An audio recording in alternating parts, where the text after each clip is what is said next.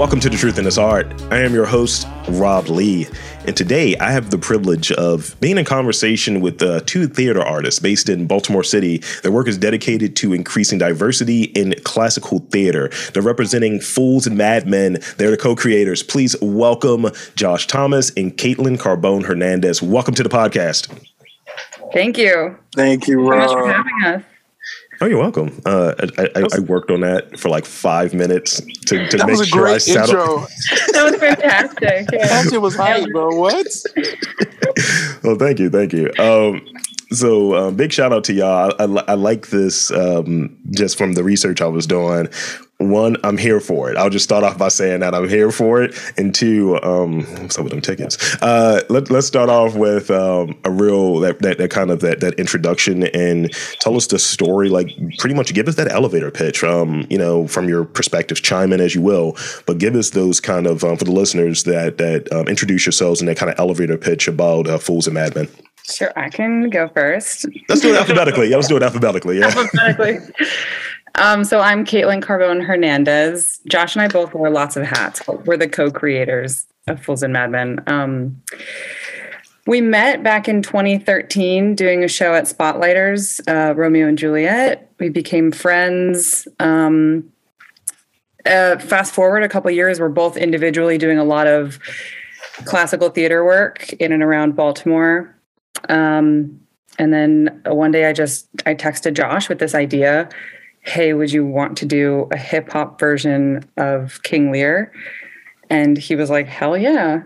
That's the really short story version of it. And then we applied for a BOPA grant to do that project. It was just supposed to be a one-time, experimental project. We got the award and we did the show. It was toured to Baltimore City schools, free for the schools. That was like a big part of our mission, and it still is. But we also did a neighborhood tour after that, performed for some general audiences. We were like, wow, that worked really well. Do you want to do it again? And we did it again. And fast forward, now we're about to open our third show, Julius Caesar.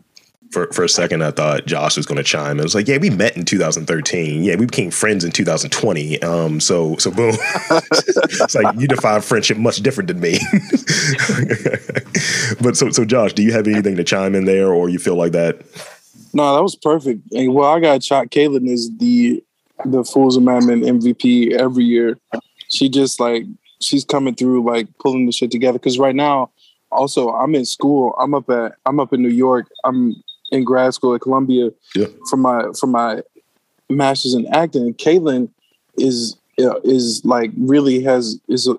Baltimore City doing she's really keeps it together. So mad appreciation for Caitlin for everything that she does to make this thing happen. Shout out to Caitlin. So let's backtrack a little bit. Tell us about your earliest experiences in theater, and was there any specific catalyst that was like, all right, you know what, I need to do this. I need to have this play on theater and bring this to Baltimore, ultimately tying to the mission. So I guess for you mean my first experiences ever in theater, or yeah, it could be on stage. It could be going to a show. It could be yo, I heard about this thing. I didn't go yet, and now I went. Yo, okay. So this is why public school arts is very important. When I had to be I'm from Mississippi, yo. So I went to Hattiesburg High School. Shout out to my hometown, Hattiesburg, and we were fourth grade, and they brought us to this play. It had to be a really my bad, but it had to be a really, bad little production of some high schoolers, probably middle schoolers doing Grease. And I was in the fourth grade, and I was like, you know what? Dang, I really think I could do that. That seems cool. And then, but I didn't really do it. I was playing football and stuff like that. And 10th grade, my friends were doing speech and debate, and they were like, yo, you should do it. So I came through and started doing that. And that's where I got into the theater. So 10th grade, my first play was that. You can't ever change your first play. My first play was High School Musical. You can't undo that. You can't like switch it up. Nah, that was my first damn play. You could have been a Disney kid. Yeah, I was like, yo, I was in the chorus, so like, you know, and it was good, you know. I wanted to and then I just had a theater teacher who, like, you know, I started doing straight plays after that, which are just plays that are musicals called straight plays. And I just, like, you know, I had a teacher who just told me, like, yo, you could really do this, like, as a profession. And I mean, I was kind of, you know, in some ways I was pretty aimless as a kid. You know, I didn't know what I was trying to do, you know, all that. So she just gave me that, and I was like, you know, bet. All right, I'm doing it. And so I went to, you know, undergrad for it. Now I'm in grad school for it. And I did public school orchestra starting in the 5th grade. I played cello through senior year of high school.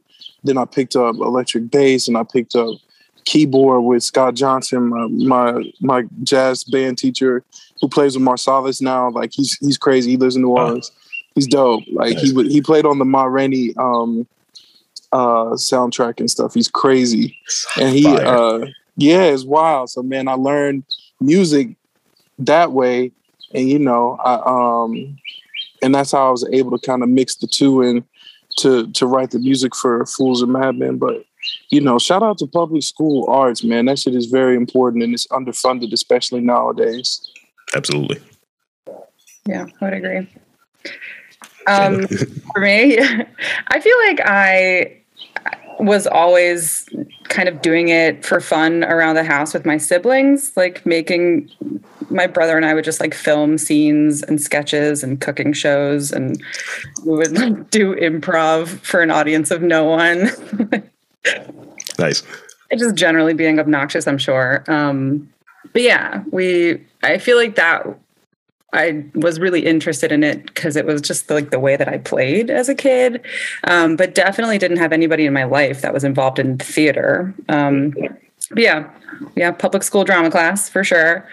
And then I really feel like Shakespeare was my entry point into really loving theater performance as an art form. I actually went to like a camp once, and I had a really great director and teacher.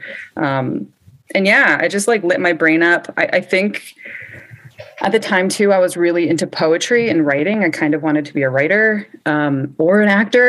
And so Shakespeare filled both of those things, and just the idea that like it is poetry. So it gives you so much to play with and pull from. And for me, I love the structure of it. You learn the rules, you can break the rules. You know, to me, it was like a jungle gym that I could play in with language, kind of a thing. So yeah, I really did continue like centering Shakespeare as in my study of theater and work in theater after that. Thank you. Yeah, it's great. It's great to hear that. Thank you for sharing that. So now we're about to peel the onion back a little bit and hear about my weirdness. But it connects. It connects. It makes sense.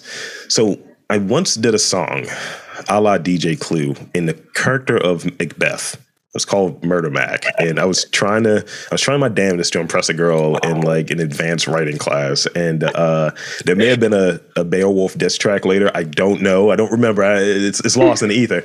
And I could see how like, you know, Shakespeare could be hip hop, and I was just kind of seeing those connections like earlier, what have you. Could you like share the thinking in like taking something that is classic, like you think of theater, you think of Shakespeare specifically? You're like, no, that's not contemporary, right? So what was the thinking that having something that isn't considered contemporary and applying it to something that's more contemporary, like hip hop? And there's a part B, but I'll let you start off with that part. Go ahead, Josh. Yeah. Oh, well, when we was back in 2013, we were like, you know, let's do something with hip hop and Shakespeare. And we didn't know what it was gonna be. And then, you know, a few years later, she was like, yo, let's do something with hip hop and Lear. And I was like, bet. And I think like Kayla and I had talked a lot about, you know, the convergence of the two, like the poetry in both of them, and like the way that they both like the way they could intertwine, the way they use similar tools, like I'm not even like a English nerd, but in school we do use these tools. Like the tools that we learn in school is the same things that they use in Shakespeare, and then that Shakespeare uses, and also in hip hop, which is like alliteration, consonants, repetition, those types of things. Like it's the same things that people use, and so like we knew that there was an inherent link in the use of language. And so coming through, like, it was like, okay, how do we, because we always wanted to honor the original text as well as the hip hop. So we never wanted to take the original text out. We always wanted to honor that. So we wanted them to live side by side. And so, so when writing it, it was like, okay, we sat down and just was like, all right, I guess this is how I see it. Like, it took me a minute to write the first song, which I never even used. The first song that I wrote of it, it ended up being trash. But like, I was like, okay, that's how we start. That's how we start this thing. And I went back with Caitlin and was like, okay, I'm thinking we would take parts of the text and I would translate it into hip hop songs. Just take parts of the text and be like, okay, if this was a hip hop song, what would that look like? The dialogue between the two people, how would they say this in a way that's hip hop? And so I went through and did that and put the music to it. And that's kind of how we got it. Like, and I would say it's probably like 65% original text, 35% hip hop songs. Oh, yeah. Yeah, we're definitely not the first people to connect Shakespeare and hip hop. I think it's been used as a classroom tool for a while. And we were aware of that. And yeah, like Josh was saying, we were developing like workshop curriculums as tools to use in the classroom to teach students how to engage with Shakespeare and make it modern. But we were really interested in the idea of like, could this be a performance though? Can we translate this into an actual production? And yeah, I mean, the original idea, I didn't have a clear picture of what it was going to like look or flow like. Josh really came up with the format of the shows that we still use today in our writing process. For a second there, I was looking this up because I couldn't help it. I was thinking of that Joseph DeCroix meme. It's the meme where it's this like classic like portrait painting, and the guy's like doing this point, and they have they have it in like current like lexicon. It's really funny to me. So it's this French dude, and it's like, oh, okay, I can see that. I can see that. Yeah. Oh yeah. Yeah, definitely. Yeah. Cool teachers have been, letting their students rap Shakespeare, I think for a minute, but we can't take credit for coming up with that idea, but we definitely wanted to see it on stage. And when we do it, like Caitlin cuts the script and I do the songs. Yeah. And so when Caitlin's cutting the scripts, she's really good at cutting the scripts and concising the characters. There's gonna be mad characters in these plays. So she's able to cut it down. We have 9 characters in the last, I think, 2 plays that we've done. And she also is able to bring out themes that we want to bring out that are relevant to today. So she'll bring out in the cuts that she does the themes, and we'll talk about themes that we want to highlight and things that we want to talk about through the play. And Caitlin does a good job of cutting that script down to about 80 minutes, hour 20. Is about where we like it to sit. And and then I take the cut and I then go through and make the songs. Look, I love to hear that collaboration, how that comes together. And it's like, this is in my shop. I'm going to trim this down and make this work. Now let me score this real quick. Let me have some music go along with it. Yeah, it's true. It's true. It's like the script. We start off with like the script as like a big piece of clay. And then I kind of mold it. And then I give it to Josh and he paints it. I don't know what the analogy is, but yeah. Most times I really don't even read. I have read the plays in the past, but like when we're working on it, I don't read it while she's cutting it. I just take her cut. Yeah. And it also goes with this idea of like, you know, you're trusting who you're working with. And I think, you know, collaboratively and working together, that's really important. And it's just like, look, not only you get to a spot where you respect who you're working with, you trust their talent, but also you're like, I don't need to even take a look at it. I just need to do this piece of it. And the hard work is done. You know, you've done that piece and I trust in that. Now I can move in and just, you know, get this NPC ready and do do my thing. So this is let's see. So you were talking about maybe some of the subject matter a little bit. I think you touched on that a bit there. So let's talk about the impact around it, or have you, like, with the work that you're doing, like, speak on the impact of the work that you're doing, and do you feel that it could have the same impact if done in a different style, if it wasn't Shakespeare, if it wasn't hip hop? Like, how would that work? Like, maybe is it Shakespeare and jazz? Is it, you know, like funk and something else? So tell me about that a little bit. If you want to start, Josh, that's yeah. Okay. I think the way that I really like jazz, because I actually, before I went to school for acting, in my undergrad, I was going to go to school for jazz on bass, and I ended up going to school for theater for acting. But I love jazz, and so I use mostly jazz chords in the songs when I'm writing. They gotta have jazz chords in them. So and eventually, I would like for us to have a trumpet to play riffs on top of stuff too. But hip hop has always been very jazz. Jazz the bass of it comes from jazz anyway. Yeah. A lot of beats is very jazz inspired. A lot of samples are straight jazz samples, especially in the boom bap era and like all those beats and stuff like that. And a lot of the chords they use nowadays is really jazz chords too.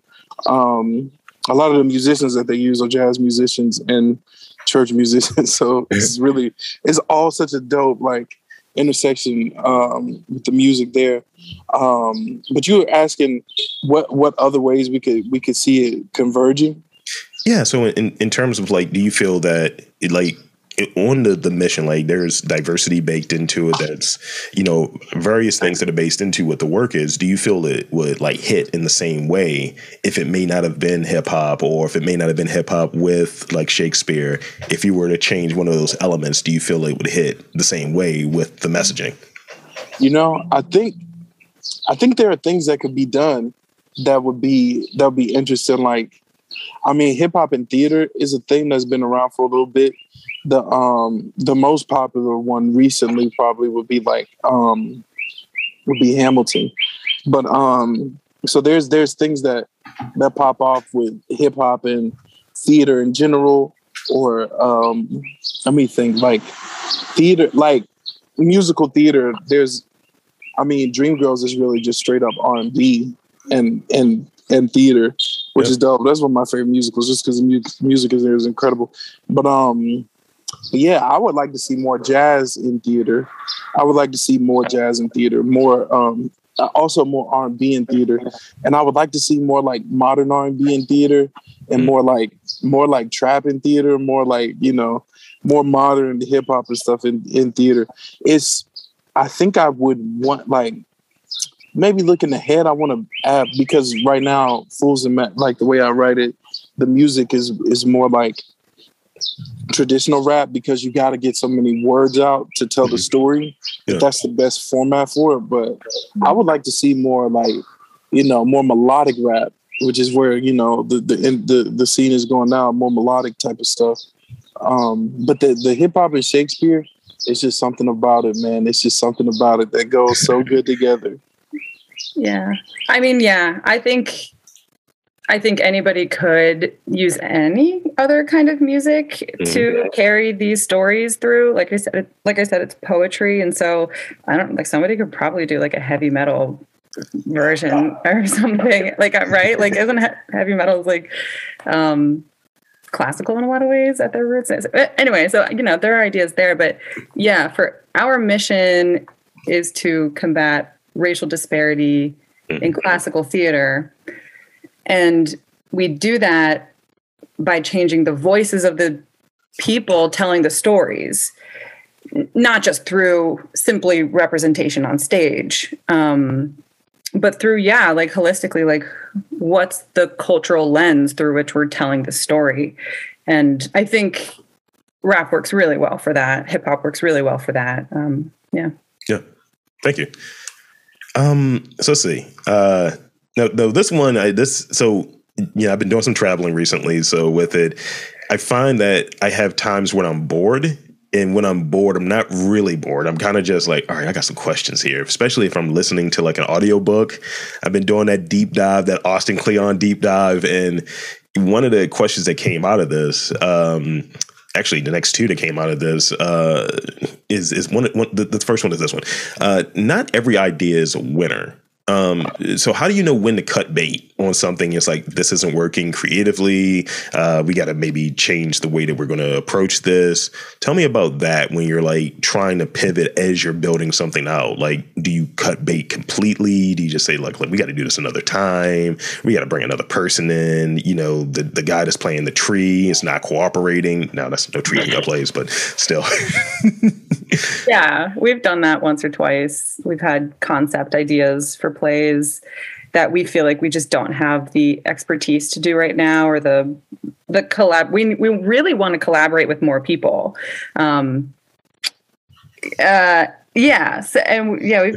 dropped a couple of ideas, and also like the plays that we write, we are new things. And so during the rehearsal process, we are constantly changing the script. Like, shout out to our actors. They're amazing. We're constantly like realizing that something doesn't make sense. We need to change something. We need to cut more stuff, add stuff. Josh is like writing new poems for the show. Like today, like last week, we open release, like it's a new thing. And so it really is a living, breathing thing. We're working through it as we're rehearsing it. It's great. Yeah. Like, I mean, the first song I ever wrote for Lear was a no. I didn't know that, Josh. Yeah. Do you still have it? I don't know, Caitlin. I don't even know if I recorded. Like, I don't even know if I ever showed Caitlin that. But it was like, that's the song that I spent the most time out of any song that I've ever written for this stuff. And that's the one that was like, nah, that ain't, it's not going. Yeah. So yeah, we pick up and drop off, as much as we need to, whenever we need to. Let's do that lost tapes sort of thing. It's like, look, man, this didn't make it, but also I still recorded it though. So, but yeah, I with this, there are instances either for the guest's benefit or for like what the show is, because sometimes people come on and they say things that are like, this is not going to help you. This is not going to help your career at all. It's like, you should not have said that at all. It's like, I'm just going to trim it. And then they'll ask for it and they're like, yo, can we get that whole thing? I was like, nah, you basically a conspiracy theorist. You can't do that. You're just like, everything is fake. The moon landing was fake. I was like, you can't say that. Oh my God. People are wild. Yeah. Straight up. So I think in being in that spot of, again, it goes to trust. Again, it goes to like just knowing what the vision is. And, it seems like the two of you, from what I've heard so far, not even it seems, it's clear that the two of you, have a strong vision of what you're aiming for while being able to recognize it's a living, breathing thing.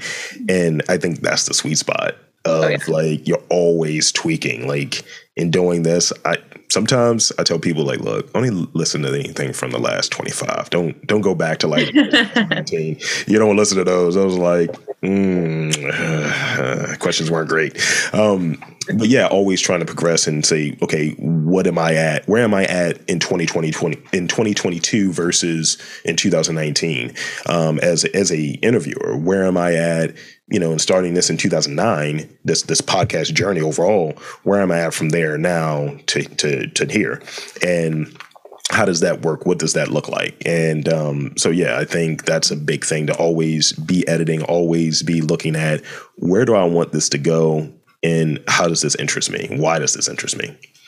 Definitely. And then anchoring yourself in, like you said, the vision that you have, so that you're not afraid to cut stuff or to cut and run or Yeah. Crumple up a piece of paper. Yeah.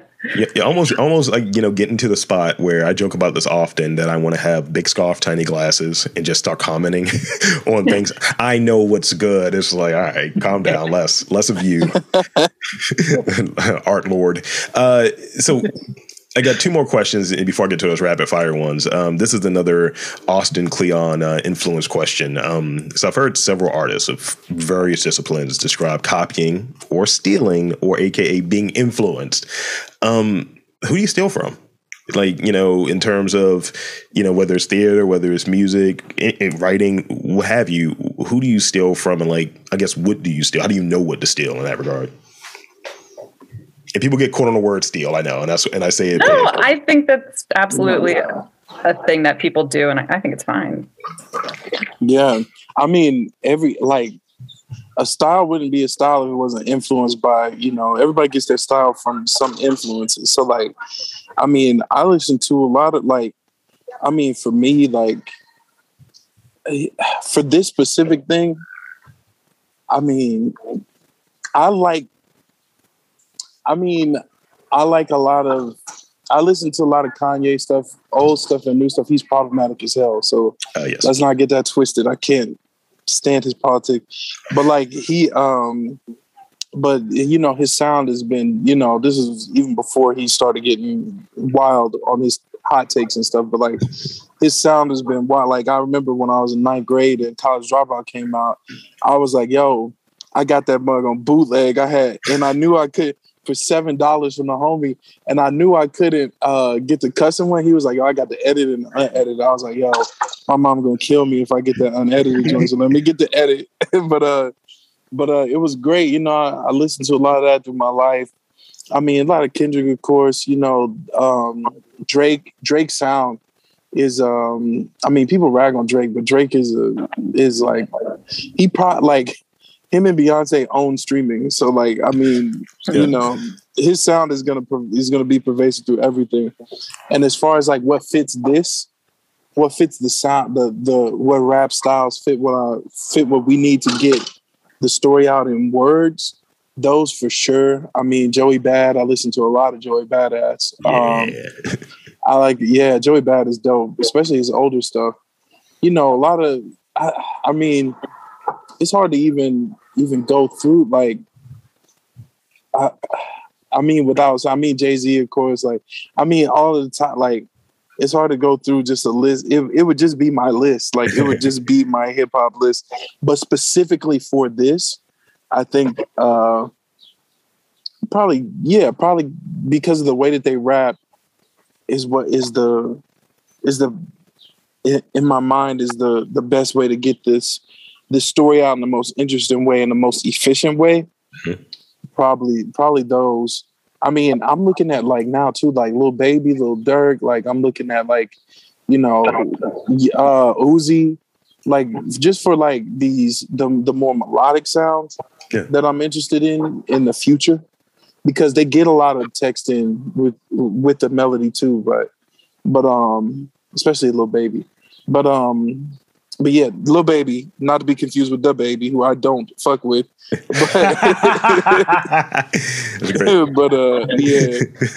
yeah, that's where I'm at, I think, right now. Thank you. So like conceptually, I think the Hip Hop Shakespeare Company in England is doing this work. Mm-hmm. And we had heard about them early on. I think that's part of what went into the concept idea for doing this work in the first place. So I definitely feel like we stole from them. I've never seen their work. I don't actually know like how their shows work, but just the fact that it seemed like they were doing Shakespeare through hip hop as performance and not just a tool in the classroom. I think we were like, oh, okay, it can be done. Let's do that. And then I feel like, well, in the adaptations, I feel like I steal from memes in a weird way. I feel, because like Josh said, I always want to be like pulling something out of the script that's already there, but just pulling it out and highlighting it. Mm-hmm. But something that really resonates with like what we're all going through right now. Because You know what I mean? Like when a song comes out and you're like, it's like right on time. It's like right exactly what you and all your friends needed to hear in that moment. And you're like, how did this artist know? Like, that's my favorite kind of content, where like when artists just like really tap into these like cultural things that we're all kind of going through and put that in their work. That like lights my brain up. And so sometimes it's politics, sometimes it's social movement stuff. But and yeah, I feel like memes are really good, like the indicator of a lot of that stuff. So I feel like that's a weird thing to say, but I think it's true. Yeah, I think it definitely it's kind of where we're at. I mean, if you're of a certain age, it definitely has some overlap. If you're a certain age, it's like if you're not tapped into what's popping in meme land, you are behind. And the one meme to control them all. So with that, that's kind of the end of the real questions. Now it's time to get to some rapid fire questions. So you want to answer these as quickly as possible. We're going to tit for tat kind of thing. And they're all over the place, just so you know. Favorite movie? Oh, God. Lord of the Rings. Godfather. Those are very different movies. Wow, this is great. Salty or sweet? Sweet. Sweet. Okay, all right. We got some connection there. I like that. What is more emotionally taxing? The DMV or TSA? The DMV. DMV. All right, fair enough. And we're not talking about this fake region that I might be in and Caitlin might be in. We're actually talking about the motor vehicles. So, lastly, actually not last, penultimate. What are three elements of good theater, like that ultimately you're trying to accomplish when you're like, let's this is a production, let's make this happen. What are three elements that you're aiming for in your work? I'll say specificity. Get that out really smoothly. Oh, is this rapid fire still? It's still rapid fire, yeah. All right, specificity, relevance, vibrance. BIPOC and queer representation, hype, and get the audience going and involved. Okay. Audience engagement. I love it. Now, this is technically not a rapid fire one, but it's an invitation, if you will. What's next? What's coming up? It's almost like a shameless plug time, isn't it? Yeah, we have a lot of ideas about our next show. We've wanted to do Midsummer for a long time. We've wanted to do Macbeth.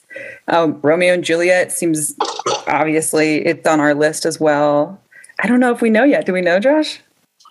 No, we haven't chosen, I think, our next one. But we got what Caesar coming up is the one that we got on that opens next week. We open on the 8th of July, Friday, and we run Friday, Saturday, Sunday, the 8th through the 10th. And then we run that next weekend, Friday, Saturday, Sunday, the 15th through the 17th. And you can find those dates on our Facebook page and Instagram page with Fools and Madmen.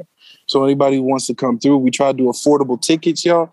We got $15 tickets and $10 artist tickets. So y'all come through and see what it's about. Like, we're going to get y'all hype. We're going to have a good time. We're going to tell the story of Julius Caesar and all of the people who came through with Julius Caesar. It's going to be a good time. And we're going to keep trying to come with fire every time we come. I love to hear it. It is an amazing show, honestly. It's really good. Mary Andrea Travis is the director, and she's done an amazing job. And the actors are all incredible. The musicians are incredible. It's great. Yeah, love to hear it. So I think that's where we'll stop at right there. So now we can actually kind of backdoor into the second part of shameless plugs or what have you. So Yeah. So one, I want to thank you both for coming on to this podcast. And two, I want to invite and encourage you to tell fine folks again, website, social media, and again, plug Julius Caesar yet again. Where it's going to be at, things like that. So people can put it on their calendars, get ready to pull up. Yeah, pull through the Motor House on our days. The Motor House on North Ave. Y'all know where it's at. Y'all know what it is. Y'all know what time it is every time we come through. Fools and Madmen, you know what time it is, baby. I love that. And any social media, website, or anything y'all want to shout out? Yeah, we're on Instagram at fools_and_madmen. In Facebook, Fools and Madmen. And then our website is foolsandmadmen.org.